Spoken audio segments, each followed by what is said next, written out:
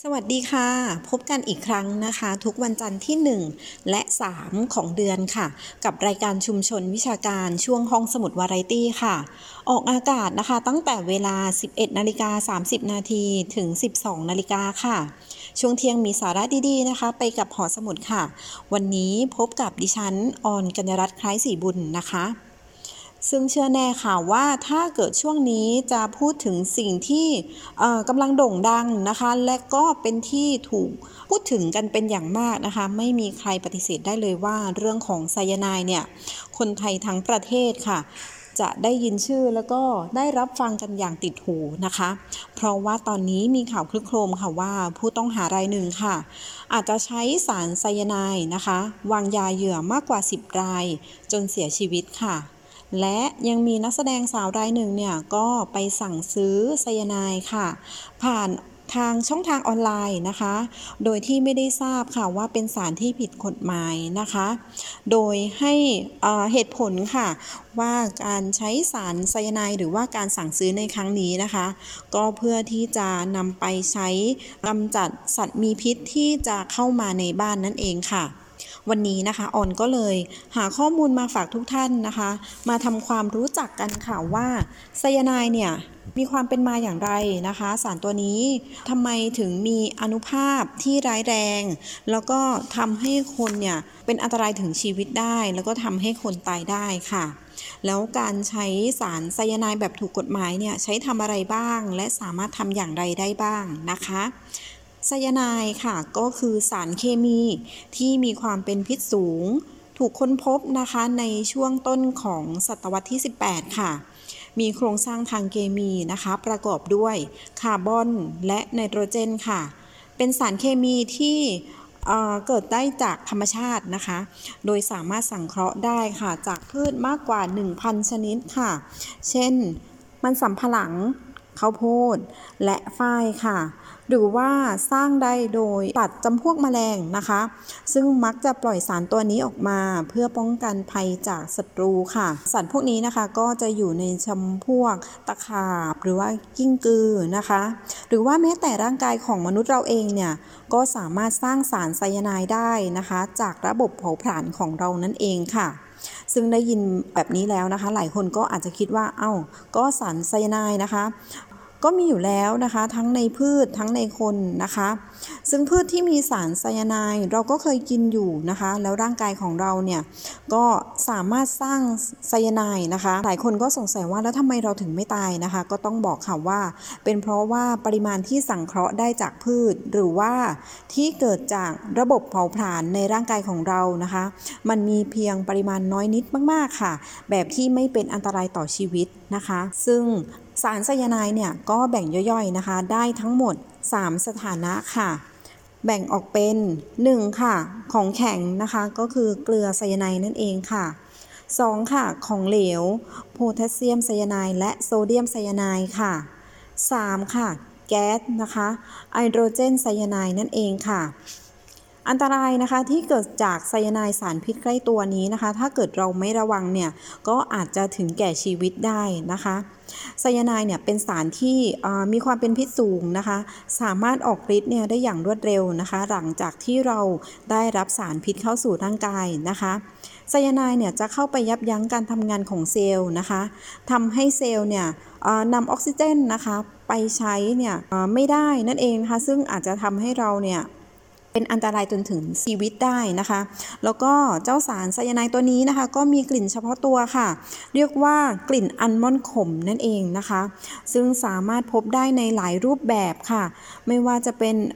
พวกภาวะก๊าซนะคะเป็นแก๊สที่ไม่มีสีค่ะอาจพบนะคะได้จากการเผาไหม้สารพลาสติกค่ะเมลามีนนะคะขนสัตว์และหนังเทียมค่ะมักพบได้ในเหตุเพลิงไหม้นะคะกลุ่มเกลือไซยาไนด์นะคะก็เป็นก้อนผลึกผงสีขาวนะคะเช่นโซเดียมไซยาไนด์ค่ะและโพแทสเซียมไซยาไนด์มักนำไปใช้ในงานอุตสาหกรรมนะคะการชุบโลหะ การสังเคราะห์สารเคมี เช่นน้ำยาประสานทองสีและสารเคมีกำจัดแมลงบางชนิดค่ะนอกจากนี้นะคะยังพบได้จากเคมีภัณฑ์นะคะที่ใช้ในบ้านบางชนิดด้วยอย่างเช่นน้ำยาล้างเล็บนะคะและน้ำยาล้างเครื่องเงินนั่นเองค่ะไซยาไนด์นะคะก็จะมีอยู่ในพืชนะคะที่เราพบได้เยอะๆนะคะหรือว่าบ่อยๆเนี่ยก็คือพวกหน่อไม้ดิบค่ะในใบของมันสำปะหลังดิบก็สามารถมีสารไซยาไนด์ได้ด้วยนะคะและสำหรับคนที่ได้รับสารไซยาไนด์เข้าไปนะคะผู้ป่วยเนี่ยก็มักจะมีอาการหลังจากที่ได้รับในเวลาเพียงแค่สั้นๆหลักนาทีเท่านั้นเองนะคะทั้งนี้เนี่ยความรุนแรงของอาการนะคะก็ขึ้นอยู่กับปริมาณของสารที่เราได้รับเข้าไปนะคะและก็ระยะเวลาที่ได้รับสารพิษเข้าไปเนี่ยก็มีส่วนด้วยค่ะหรือแม้แต่วิธีการเนี่ยก็สามารถได้รับหลายช่องทางนะคะไม่ว่าจะเป็นการสูดดมหรือว่าการดูดซึมผ่านทางผิวหนังซึ่งทั้งการรับและระยะเวลาเนี่ยก็ก่อให้เกิดอันตรายที่แตกต่างกันเช่นกันค่ะเรามาดูตัวอย่างกันนะคะว่าภาวะต่างๆเนี่ยที่เราได้รับสารพิษเข้าไปจะเกิดอันตรายอะไรอย่างไรได้บ้างและส่งผลต่อร่างกายของเราได้อย่างไรนะคะมาดูกันที่ภาวะแรกค่ะภาวะเป็นพิษแบบเฉียบพลันนะคะเกิดจากการได้รับไซยาไนด์เข้าไปในปริมาณมากอาการเนี่ยก็มักจะเกิดขึ้นในทันทีนะคะเริ่มจากการปวดศีรษะนะคะใจสั่นค่ะหน้าแดงหายใจติดขัดชักวูบหมดสติหยุดหายใจแล้วก็อาจจะมีภาวะหัวใจหยุดเต้นได้ภายในเวลา10นาทีค่ะสังเกตสีของบริเวณผิวหนังและก็เยื่อบุนะคะจะแดงคล้ายคนปกติถึงแม้ว่าผู้ป่วยนะคะจะมีภาวะหยุดหายใจก็ตามค่ะต่อมานะคะเป็นภาวะแบบพิษเรื้อรังนะคะพิษแบบเรื้อรังเนี่ยเกิดจากการได้รับไซยาไนด์ปริมาณเล็กน้อยต่อเนื่องกันเป็นเวลานานๆค่ะทำให้เกิดการทำงานของระบบประสาทแล้วก็การหายใจเนี่ยเกิดอาการปวดศีรษะง่วงซึมคลื่นไส้อาเจียนใจสั่นแล้วก็มีอาการอื่นๆเกิดขึ้นตามมานะคะไม่ว่าจะเป็นรูม่านตาเนี่ยขยายตัวนะคะตัวเย็นค่ะอ่อนแรงนะคะหายใจช้าเป็นต้นค่ะหากไม่ได้รับการรักษาเป็นเวลานานๆเนี่ยก็อาจจะทำให้ร่างกายเนี่ยอ่อนแรงแล้วก็ทำให้เราเสียชีวิตได้ในที่สุดนะคะสำหรับการวินิจฉัยนะคะเนื่องจากในประเทศไทยเนี่ยยังไม่มีห้องปฏิบัติการค่ะที่สามารถตรวจหาระดับไซยาไนด์ในเลือดได้ทันทีนะคะรวมถึงภาวะพิษจากไซยาไนด์เนี่ยก็เป็นภาวะที่เร่งด่วนนะคะที่ต้องได้รับการรักษาดังนั้นการวินิจฉัยเบื้องต้นเนี่ยจึงต้องอาศัยข้อมูลจากประวัติอาการและอาการแสดงของผู้ป่วยนั่นเองนะคะรวมถึงผลตรวจทางห้องปฏิบัติการค่ะที่ได้รับพิษจากไซยาไนด์นะคะไม่ว่าจะเป็นการตรวจค่าออกซิเจนในเลือดดำนะคะที่อาจจะมีค่าที่สูงนะคะตรวจพบเลือดเนี่ยเป็นกรดรุนแรงค่ะแล้วก็ค่าของแลคเตสสูงนะคะส่วนการรักษาเบื้องต้นค่ะการรักษาเบื้องต้นหลายคนก็อาจจะมีความสนใจเป็นพิเศษนะคะเพราะว่าเราก็อยากรู้นะคะว่าถ้าเกิดได้รับสารตัวนี้เข้าไปแล้วเนี่ยเราต้องมีการรักษาอย่างไรบ้างนะคะบอกได้เลยค่ะว่าถ้าเกิดว่าเรามีการสัมผัสสารชนิดนี้เนี่ยก็ควรรีบลดปริมาณสารดังกล่าวเนี่ยให้ได้มากที่สุดนะคะซึ่งมีวิธีการรับมือดังนี้ค่ะถ้าเกิดว่ามีการสัมผัสทางผิวหนังนะคะร่างกายของเราเนี่ยได้รับสารไซยาไนด์เข้าไปปริมาณมากค่ะก็ให้รีบถอดเสื้อผ้าที่ปนเปื้อนออกนะคะโดยการใช้กรรไกรตัดเสื้อผ้าออกเป็นชิ้นๆค่ะและรีบนำออกจากร่างกายของเราให้โดยเร็วที่สุดนะคะซึ่งวิธีนี้เนี่ยจะช่วยให้เสื้อผ้านะคะที่มีการปนเปื้อนเนี่ยไม่สัมผัสกับผิวหนังส่วนอื่นที่ยังไม่ได้รับสารไซยาไนด์หรือว่ายังไม่ได้สัมผัสกับไซยาไนด์นะคะและไม่ควรให้ผู้ที่ยังไม่ได้รับสารนะคะมาสัมผัสกับร่างกายนะคะหรือว่าเสื้อผ้าโดยตรงค่ะเพราะว่าถ้าเกิดว่าได้รับพิษไปแล้วนะคะอาจจะทำให้ผู้ที่มาสัมผัสตัวนะคะได้รับพิษอันนี้เนี่ยไปสู่ในร่างกายของผู้นั้นด้วยนะคะแล้วก็หลังจากนั้นเนี่ยก็ให้รีบทำความสะอาดร่างกายด้วยน้ำแล้วก็สบู่นะคะอย่างรวดเร็วเลยค่ะเพื่อลดปริมาณสารพิษให้ได้มากที่สุดนะคะก่อนที่จะนำส่งโรงพยาบาลค่ะและหากเราได้รับ การสูดดมหรือว่ารับประทานเข้าไปนะคะหากสูดดมอากาศที่มีไซยาไนด์เข้าไปนะคะเราเนี่ยต้องรีบออกจากพื้นที่บริเวณนั้นก่อนนะคะถ้าเกิดว่าเราเนี่ยออกจากพื้นที่บริเวณนั้นได้เนี่ยก็จะสามารถทำให้การปฐมพยาบาลเนี่ยสามารถทำได้ง่ายแล้วก็สะดวกมากขึ้นนะคะแต่ถ้าเกิดเราไม่สามารถออกจากสถานที่ได้เนี่ยเราก็ควรก้มต่ำๆนะคะลงบนพื้นค่ะถ้าเกิดว่าในกรณีของผู้ป่วยที่หายใจลำบากหรือว่าหัวใจหยุดเต้นหรือว่าหยุดหายใจไปแล้วนะคะก็ต้องทำ CPR ค่ะเพื่อปฐมพยาบาลเบื้องต้นนะคะและรีบนำตัวเนี่ยส่งโรงพยาบาลอย่างเร็วที่สุดค่ะแต่นะคะห้ามใช้วิธีการเป่าปากหรือว่าวิธีผายปอดค่ะเพื่อหลีกเลี่ยงการได้รับพิษไปด้วยนะคะและถ้าเกิดว่าเราสัมผัสทางดวงตานะคะเราก็ควรถอดแว่นตาหรือว่าคอนแทคเลนส์ออกนะคะจากนั้นเนี่ยใช้น้ำสะอาดนะคะล้างตาอย่างต่อเนื่องค่ะอย่างน้อย10นาทีนะคะและรีบส่งผู้ป่วยนะคะหรือผู้ที่ได้รับสารไซยาไนด์เนี่ยส่งโรงพยาบาลอย่างเร่งด่วนเลยนะคะซึ่งหลังจากนั้นเนี่ยก็จะเข้าสู่กระบวนการรักษาของทางการแพทย์นั่นเองนะคะซึ่งวันนี้ได้หาข้อมูลมาแล้วนะคะว่าวิธีการรักษาหรือว่าการแก้พิษไซยาไนด์เนี่ยทางการแพทย์นะคะจะมียาแก้พิษค่ะก็คือจะใช้ยาแก้พิษนะคะในการฉีดไอดรอกโซโคบาลามินนะคะซึ่งเป็นสารตั้งต้นของวิตามิน B12 ค่ะเพื่อเปลี่ยนไซยาไนด์นะคะให้เป็นไซยาโนโคบาลามินนั่นเองนะคะขับออกทางปัสสาวะค่ะหรือว่าใช้ยาโซเดียมไทโอซัลเฟตที่จะเข้าไปเปลี่ยนสารไซยาไนด์ตัวนี้ค่ะให้กลายเป็นไทโอไซยาเนตค่ะที่มีสารที่มีพิษน้อยกว่าถูกขับออกมานะคะทางปัสสาวะได้อย่างปลอดภัยค่ะนอกจากนี้นะคะยังมียาฉีดโซเดียมไนไตรท์ค่ะซึ่งเป็นอีกหนึ่งตัวเลือกนะคะในการแก้พิษค่ะจากไซยาไนด์ค่ะแต่ถ้าว่านะคะการรักษาเนี่ยด้วยสารเหล่านี้นะคะก็อาจจะเกิดผลข้างเคียงบางประการนะคะเช่นสีผิวหนังเนี่ยเปลี่ยนค่ะปัสสาวะนะคะมีสีแดง 2-3 วันนะคะหรือว่าในกรณีที่ใช้สารโซเดียมไนไตรท์นะคะก็อาจจะมีอาการข้างเคียงนะคะที่เป็นความดันโลหิตตกนะคะชีพจรเต้นเร็วค่ะปวดเมื่อยเนื้อตัวนะคะคลื่นไส้เนื่องจากว่ามีสารชนิดนี้ค่ะเข้าไปเป็นพิษเช่นกันค่ะแต่ว่าก็มีพิษน้อยกว่าสารไซยาไนด์นะคะอย่างไรก็ตามนะคะในผู้ที่สัมผัสไซยาไนด์ค่ะหากรอดชีวิตก็อาจจะมีอาการคล้ายโรคพาร์กินสันนะคะเนื่องจากสมองบางส่วนนะคะที่ควบคุมการเคลื่อนไหวเนี่ยถูกทำลายไปอย่างถาวรนั่นเองค่ะและด้วยอานุภาพที่ร้ายแรงเช่นนี้นะคะจึงทำให้สารไซยาไนด์ค่ะไม่ว่าจะมีสถานะเป็นของเหลวของแข็งหรือว่าแก๊สนะคะก็ถูกจัดให้เป็นวัตถุอันตรายชนิดที่3ค่ะตามพรบวัตถุอันตรายนะคะพุทธศักราช 2535 ค่ะหากมีผู้ใดผลิตนำเข้าส่งออกหรือมีไว้ในครอบครองโดยไม่ได้รับอนุญาตนะคะต้องระวางโทษจำคุกไม่เกิน2ปีหรือปรับไม่เกิน 200,000 บาทหรือทั้งจำทั้งปรับหน่วยงานที่รับผิดชอบดูแลสารตัวนี้เนี่ยก็คือกรมโรงงานอุตสาหกรรมกระทรวงอุตสาหกรรมถ้าใครจะนำเข้าสารไซยาไนด์มาจำหน่ายหรือว่ามาใช้นะคะจะต้องยื่นขออนุญาตค่ะลงทะเบียนกับกรมโรงงานอุตสาหกรรมก่อนนะคะและต้องแจ้งปริมาณการใช้รายปีให้ทราบด้วยค่ะและด้วยเหตุการณ์ฆาตกรรมด้วยไซยาไนด์ที่เกิดขึ้นนะคะกรมโรงงานอุตสาหกรรมเนี่ยก็เลยเพิ่มมาตรการควบคุมความเข้มข้นนะคะยิ่งขึ้นเข้าไปอีกค่ะโดยที่ให้โรงงานร้านค้าปลีกและผู้ใช้รายย่อยนะคะที่ซื้อไซยาไนด์ค่ะอาจจะซื้อต่อจากผู้นำเข้านะคะจะต้องลงทะเบียนยืนยันตัวตนนะคะพร้อมกับแจ้งข้อมูลการซื้อขายและระบุวัตถุประสงค์ในการนำไปใช้ด้วยนะคะ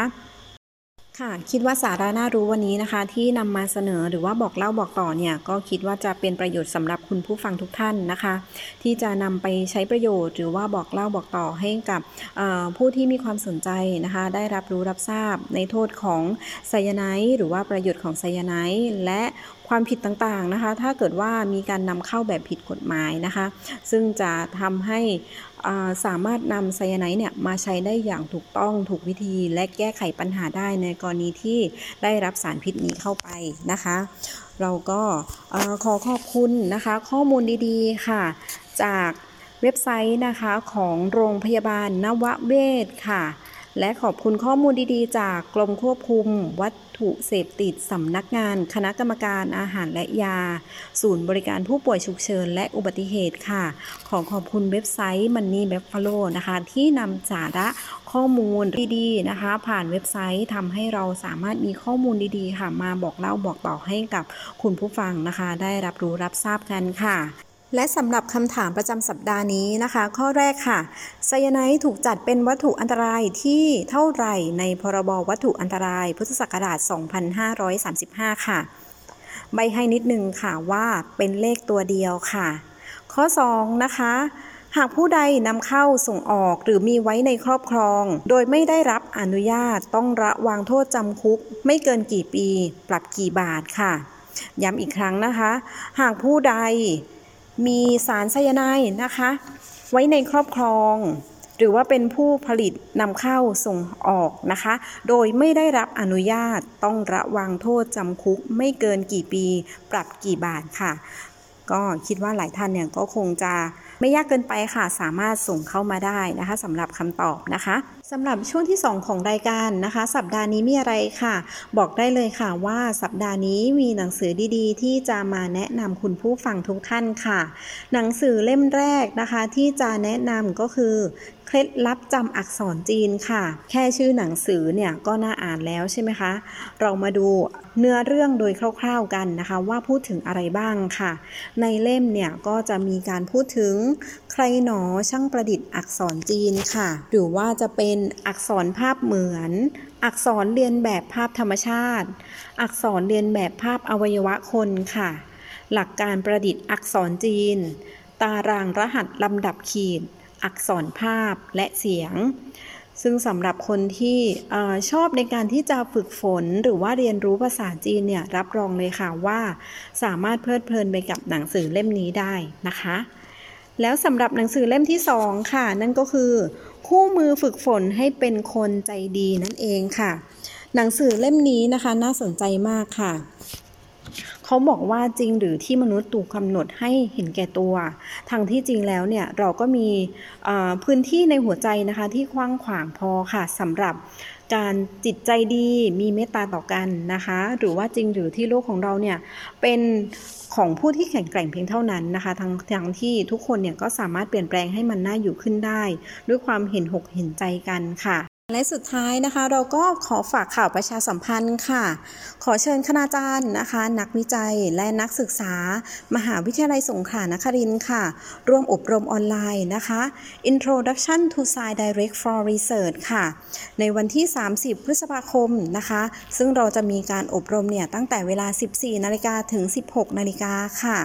สามารถเข้าไปสแกน QR Code ลงทะเบียน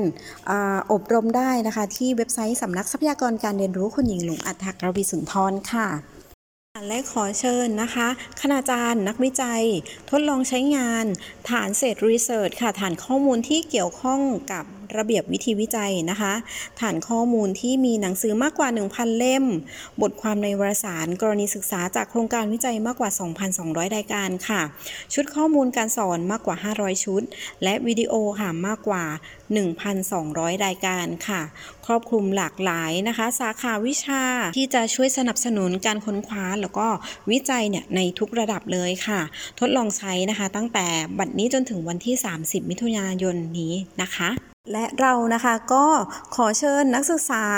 มหาวิทยาลัยสงขลานครินทร์นะคะมาร่วมกิจกรรมยืมนานค่ะในช่วงปิดเทอมนี้นะคะหอสมุดคุณหญิงหลงค่ะใจดีนะคะให้หนังสือเนี่ยไปอ่านได้อย่างจุใจที่บ้านเลยนะคะจากที่เราค่ะให้ยืมได้เพียง7วันนะคะก็เพิ่มเป็น30วันไปเลยค่ะแล้วก็สามารถยืมต่อนะคะได้อีก4ครั้งนะคะถ้าเกิดว่าไม่มีคนจองค่ะเปิดให้บริการนี้นะคะตั้งแต่วันที่22มีนาคมจนถึงวันที่25มิถุนายนนะคะสามารถยืมได้ที่เคาน์เตอร์บริการหรือว่ายืมด้วยตนเองค่ะผ่านแอปพลิเคชัน Elite OPAC ค่ะส่วนเงื่อนไขในการยืมหรือว่าการเข้าร่วมกิจกรรมในครั้งนี้นะคะต้องเป็นนักศึกษาที่ศึกษาอยู่ในหลักสูตรเท่านั้นค่ะและต้องไม่มีหนี้สินหรือว่าหนังสือค้างส่งนะคะกับหอสมุดค่ะ ส่วนสิทธิ์ในการยืมนะคะก็เป็นไปตามประกาศของหอสมุดเลยค่ะนักศึกษาปริญญาตรีนะคะยืมได้15เล่มค่ะนักศึกษาบัณฑิตวิทยาลัยนะคะยืมได้30เล่มค่ะถ้าเกิดคืนหนังสือเกินกำหนดส่งนะคะมีค่าปรับตามประกาศของหอสมุดค่ะ3 บาทต่อเล่มต่อวันนั่นเองค่ะและสุดท้ายนะคะก็หวังว่าสาระดีๆหนังสือดีๆที่เรานำมาแนะนำคุณผู้ฟังในวันนี้จะเป็นที่ถูกใจแล้วก็สามารถนำไปใช้ประโยชน์ได้นะคะแล้วเรานะคะมาพบกันอีกครั้งนะคะในวันจันทร์ที่1และ3ของเดือนค่ะสำหรับวันนี้ออนก็ขอลาไปก่อนค่ะสวัสดีค่ะ